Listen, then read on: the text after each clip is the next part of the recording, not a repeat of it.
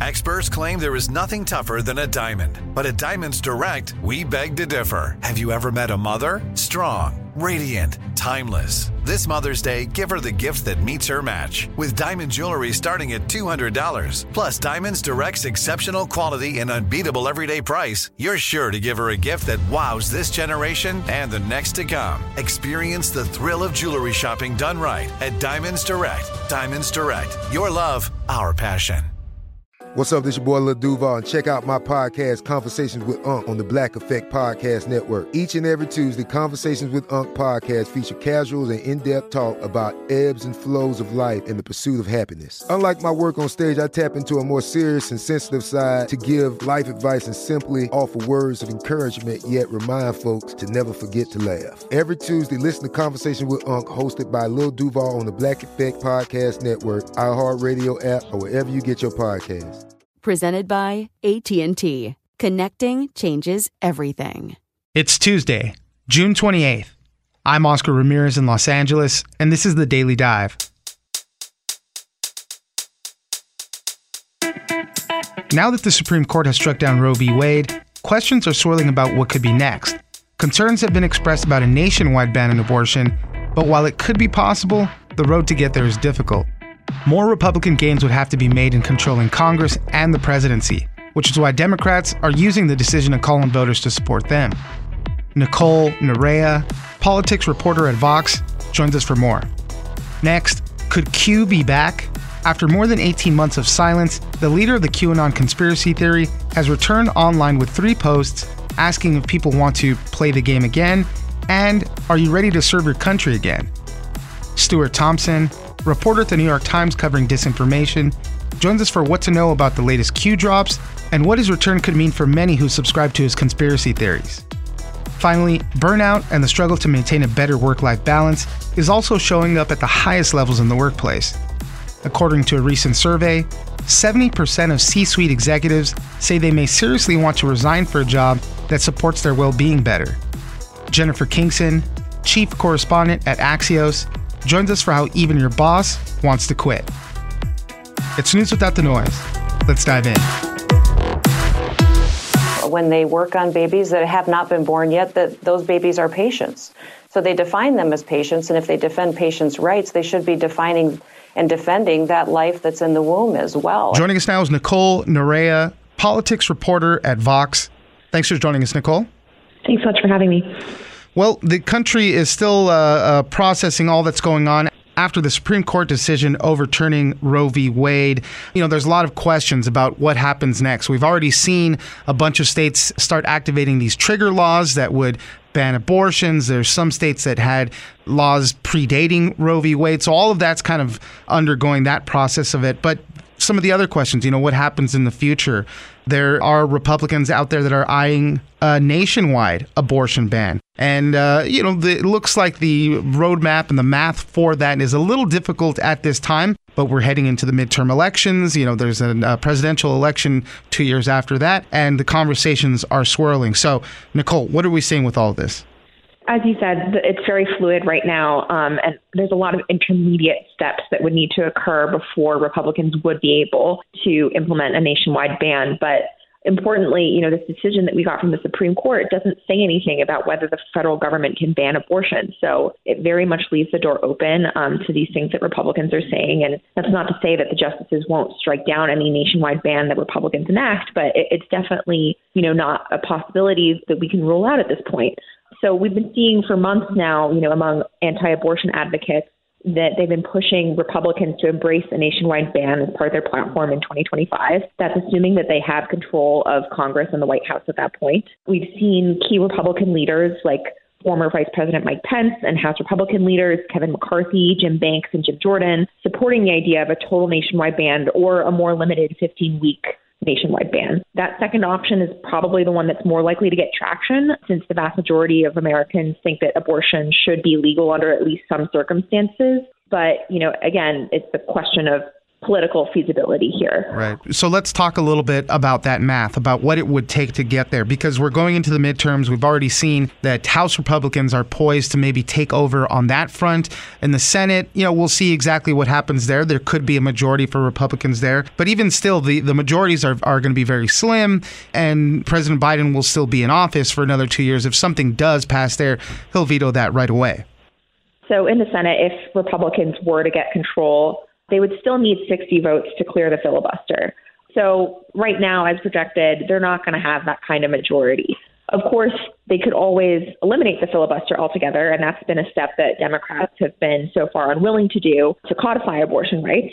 But you're right, even if it would pass under that scheme, it would still be presumably vetoed by a Democratic president. However, if a Republican president is elected in 2024, then they probably wouldn't face that same veto risk. So I think right now that's why this horizon is focused on 2025, when there could potentially be a Republican in the White House. How does Senate Minority Leader Mitch McConnell figure into this? Because whenever we're talking about legislation, the deals that are being worked on, he's such an important figure there in the Senate, and he can derail plans pretty easily by just keeping things off the books. How does he figure into some of these conversations? Yeah, he's been kind of tepid on the issue. He's acknowledged that it would be possible, at least that was what he said after the draft opinion leaked in May. But he's said basically that it probably wouldn't pass the Senate, where it would need to clear the filibuster. So that may be some acknowledgement on his part that the political calculus for Republicans here is not good if they try to embrace a nationwide ban, because this isn't a broadly popular policy. Most Americans believe that abortion should be legal under at least some circumstances, and I think for that reason, sort of reticent to go further than they already have. But again, it's not something that we can roll out here. Yeah, the numbers are pretty high when it comes to the public, and the large percentages in some polls, right, 85%, up to 85%, think abortion should be legal in some or all cases. So we know that this has been a conservative movement for a long time, the anti-abortion movement. Right, it's taken the 50 years that it has taken to overturn Roe v. Wade, but for them, it's the long game, and they've been pretty successful very lately. What does this do to Democrats? Because that's the other political side, right? A lot of people are saying, could this be that energizing moment that they get going into the midterms? We've already seen President Biden even say outright, Roe is on the ballot in this sense. You got to put elected officials that would do something to maybe not overturn it, but at least go the other way, create legislation to provide more access. Yeah, I think the consensus that I'm hearing from at least GOP strategists is that this isn't really a good thing for them electorally heading into the midterms. I think it's still probably going to be a very good year for Republicans, but there's concern among Republicans that this is going to be an issue that mobilizes Democrats and encourages higher turnout than there might have been otherwise. But, I think we still have to remember it's a long time before November, and we still kind of have to wait to determine how effectively Democrats can actually mobilize their base around this and how long they can sustain outrage around this. But again, I don't think that there's anything that Republicans see to be gained from really leaning into this heading into the midterms. They've already delivered for the people who have been waiting for this for decades, and I don't think they see much use in sort of making it a focus of their campaign. But if Democrats are putting it front and center in theirs, I think there's no avoiding sort of addressing it on the campaign trail. But I think it also just depends on how much national Democrats are willing to do that. Nicole Nerea, politics reporter at Vox. Thank you very much for joining us. Thanks for having me.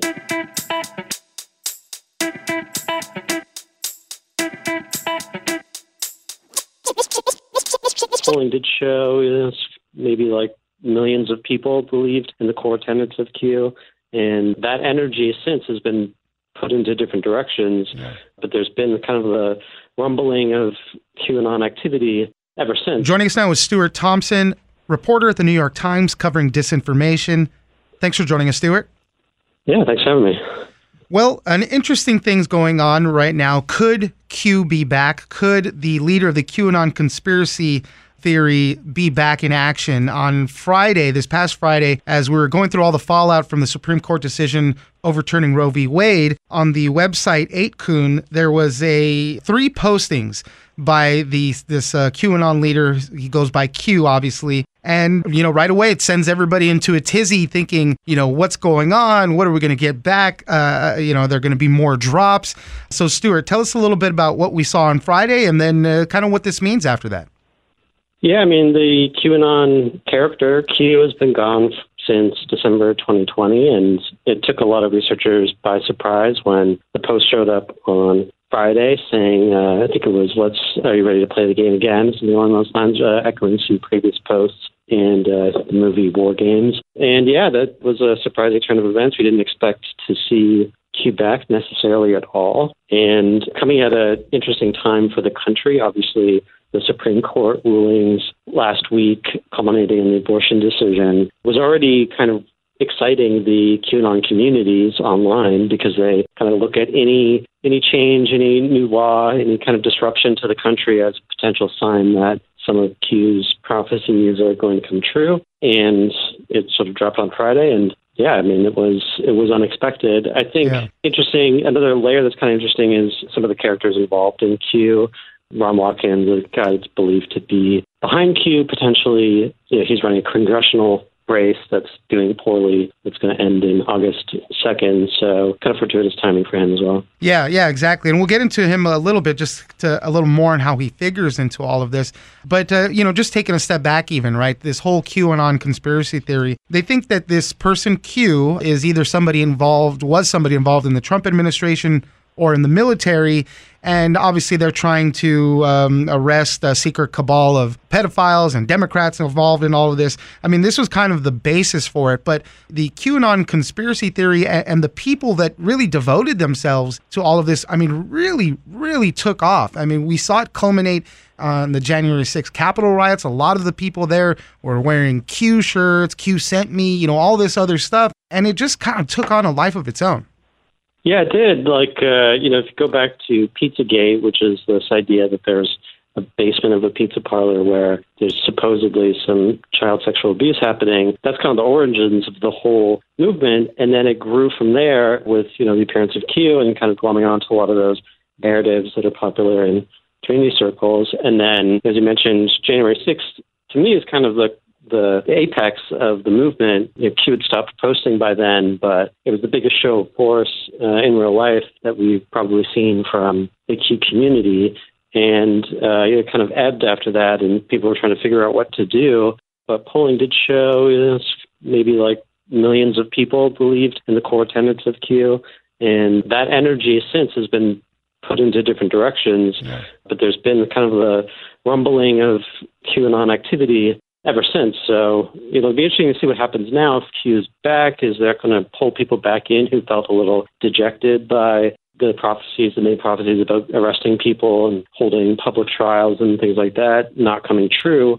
A lot of people kind of drifted away and went into other things. There was so much surrounding, President Trump coming back into power, mass arrests being made, and all of that fell flat. Nothing happened, right?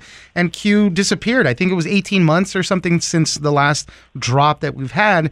And the people that follow this, glom onto any little writing, any little cryptic message, and they create whole stories out of it. And that's really what happened. There was somebody that asked Q, why were you gone for so long? It had to be done this way is how we responded. That was one of the posts. It's so simple of an answer, but people will take that and run with it at that point. Yeah, they're going to fill it in, and that's the participatory nature of QAnon, and part of its power is that people can create the lore as they interpret the writings and play a role in shaping the whole thing. I think one thing around January 6th that maybe didn't breach the popular consciousness that much was, in QAnon communities, people thought that rally would be the culmination point where Trump would take to the stage, and instead of repeating a bunch of lies about the election, he would announce the arrest and people would be brought out that day. That was a pretty strong belief in the community. So when he gets up on stage and just starts giving his normal kind of stump speech about the election, people are pretty disappointed in that, and some of that outrage plays out from there. But that's what Q does. It's vague on purpose, and it's a pretty powerful conspiracy in that way. Stuart Thompson, reporter at the New York Times covering disinformation. Thank you very much for joining us. Thanks so much. Like many of us, you might think identity theft will never happen to you. But consider this. There's a new identity theft victim every 3 seconds in the U.S. That's over 15 million people by the end of this year, equal to the populations of New York, Los Angeles, and Chicago combined.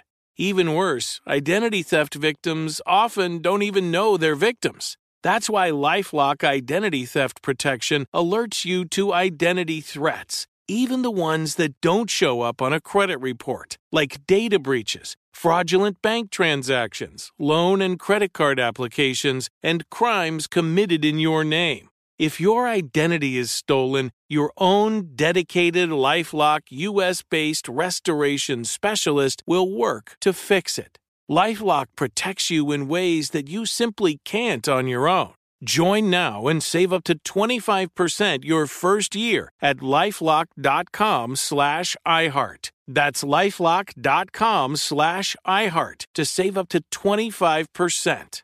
Identity theft protection starts here. The Home Depot wants every mom to have their own outdoor oasis this Mother's Day, whether that be a new space to relax or a beautiful garden upgrade. At the Home Depot, you can give mom a gift that's as unique as she is, with a stylish and comfortable place to entertain or relax for the mom who does it all. And with convenient delivery, you won't have to stress over getting it to her either. Looking to step up your Mother's Day flowers for the mom who's great with gardening? Let Mom's Green Thumb do some digging with colorful flowers, pots, and premium soils to bring out the most in her patios, walkways, and gardens with the Home Depot's Mother's Day Savings Event happening now. Get Vigoro potting soil, just $8.97 for strong, healthy, vibrant plants indoors and outside. Start your Mother's Day shopping and saving today by checking out the Home Depot's extensive selection online at HomeDepot.com or directly in-store near you with convenient pickup and delivery options. See HomeDepot.com/delivery for details.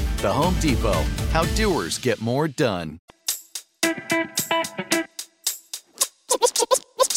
What's been known popularly as the Great Resignation, where the rank and file tells their employers to take this job and do you-know-what with it, is being called the Great Reshuffle in the C-suite, where the people in the corner office are quietly putting out calls to headhunters to say, hey, can you find something where I can have a little bit better work-life balance? Joining us now is Jennifer Kingson, Chief Correspondent at Axios. Thanks for joining us, Jennifer. Great to be here, Oscar. Well, I wanted to talk about the news story you wrote up. It seems like nobody wants to work anymore. This one has us concerning our bosses, most notably in the C-suite level of executives. You know, we're seeing, according to a new survey, 70% of them really say they seriously might resign for another job that better supports their well-being. It's been that common theme that we've been hearing throughout the Great Resignation, the Great Reshuffling, whatever you want to call it. People just looking for that better work-life balance. So now it's extending into the C-suite level. Tell us a little bit about it. Even our bosses are so burned out they're looking to quit, Oscar. It's really remarkable. What's been known popularly as the Great Resignation, where the rank and file tells their employers to take this job and do you-know-what with it, is being called the Great Reshuffle in the C-suite, where the people in the corner office are quietly putting out calls to headhunters to say, hey, can you find something where I can have a little bit better work-life balance? This is particularly pronounced among women executives who are, leaving in droves as the pandemic shows them that they have different priorities in life. It's a pretty remarkable shift in our workplace habits. What was interesting about it, too, from this survey that we got, a lot of the higher-ups are saying the pandemic really negatively affected them, and they're just willing to leave to improve their own thing. They're not even looking for advancing their careers, per se. They just want to make sure they're doing okay by themselves.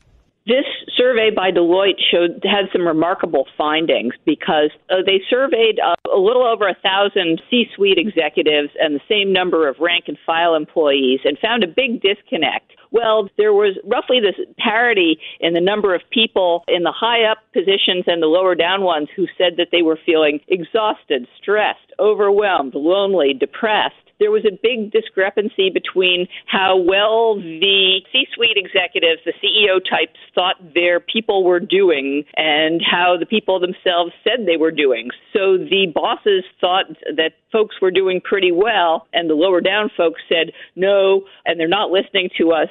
we're not doing as well as they think. Now, the feeling that the CEOs have that they themselves are under such stress and pressure is prompting them to think about putting in more workplace wellness programs, everything from better child care and paid time off and more mental health support on down. But they've been slow to do that. And frankly, in an economic downturn, such programs are often considered niceties and sometimes get left on the cutting room table. So 91% of these C-suite executives say they saw themselves as caring leaders, but just 56% of the workers thought that the bosses cared anything about their well-being. That could be a byproduct of, people beneath them just not being communicative about it. But that's a huge disconnect where you're thinking you're strolling along doing well and your people are struggling. What's interesting is there's a huge generational component to this. The Deloitte folks who did this survey broke it out amongst C-suite executives and found a huge difference in baby boomers, millennials, and even the number of Gen Z folks they polled, with younger people very pronouncedly more likely to say that they were themselves health savvy, that they'd taken steps to help employees disconnect, that they were transparent about their own well-being, that they take breaks during the workday or don't check emails after work. These are not traditional CEO activities. You're paid the big bucks to be able to suck it up and do all that work. But lately, and driven by the culture of Gen Z and the priorities of the younger generation, things seem to be shifting. Yeah, that's an interesting one right there. They're being paid the big bucks for this. That's what they're paid for to do, to take on that extra stress, to be a leader, to run companies. That's a tough one for a lot of people underneath to balance because, they're getting paid. We all know the big pay disparities that we hear about. So I'm sure that figures into a lot for people underneath thinking, well, that could be BS, that they're feeling so stressed out. That's what they're there for.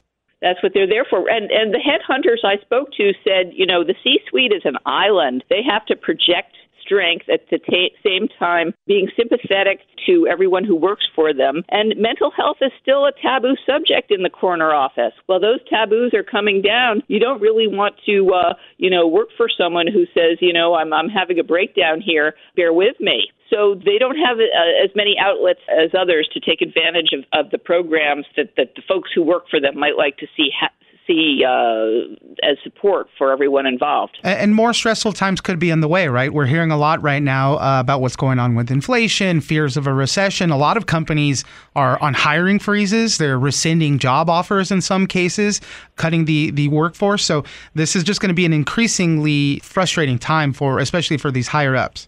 Absolutely. The pandemic, it seems to be giving way to what could turn into a recession, and that would be a 1-2 punch that we don't want to see, and that would undermine whatever efforts are underway to make everybody feel better from a burnout perspective.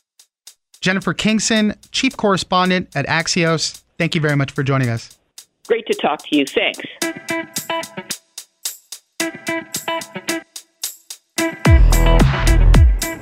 That's it for today. Join us on social media at Daily Dive Pod on both Twitter and Instagram. Leave us a comment, give us a rating, and tell us the stories that you're interested in. Follow us on iHeartRadio or subscribe wherever you get your podcasts. This episode of The Daily Dive is produced by Victor Wright and engineered by Tony Sorrentino. I'm Oscar Ramirez, and this was your Daily Dive.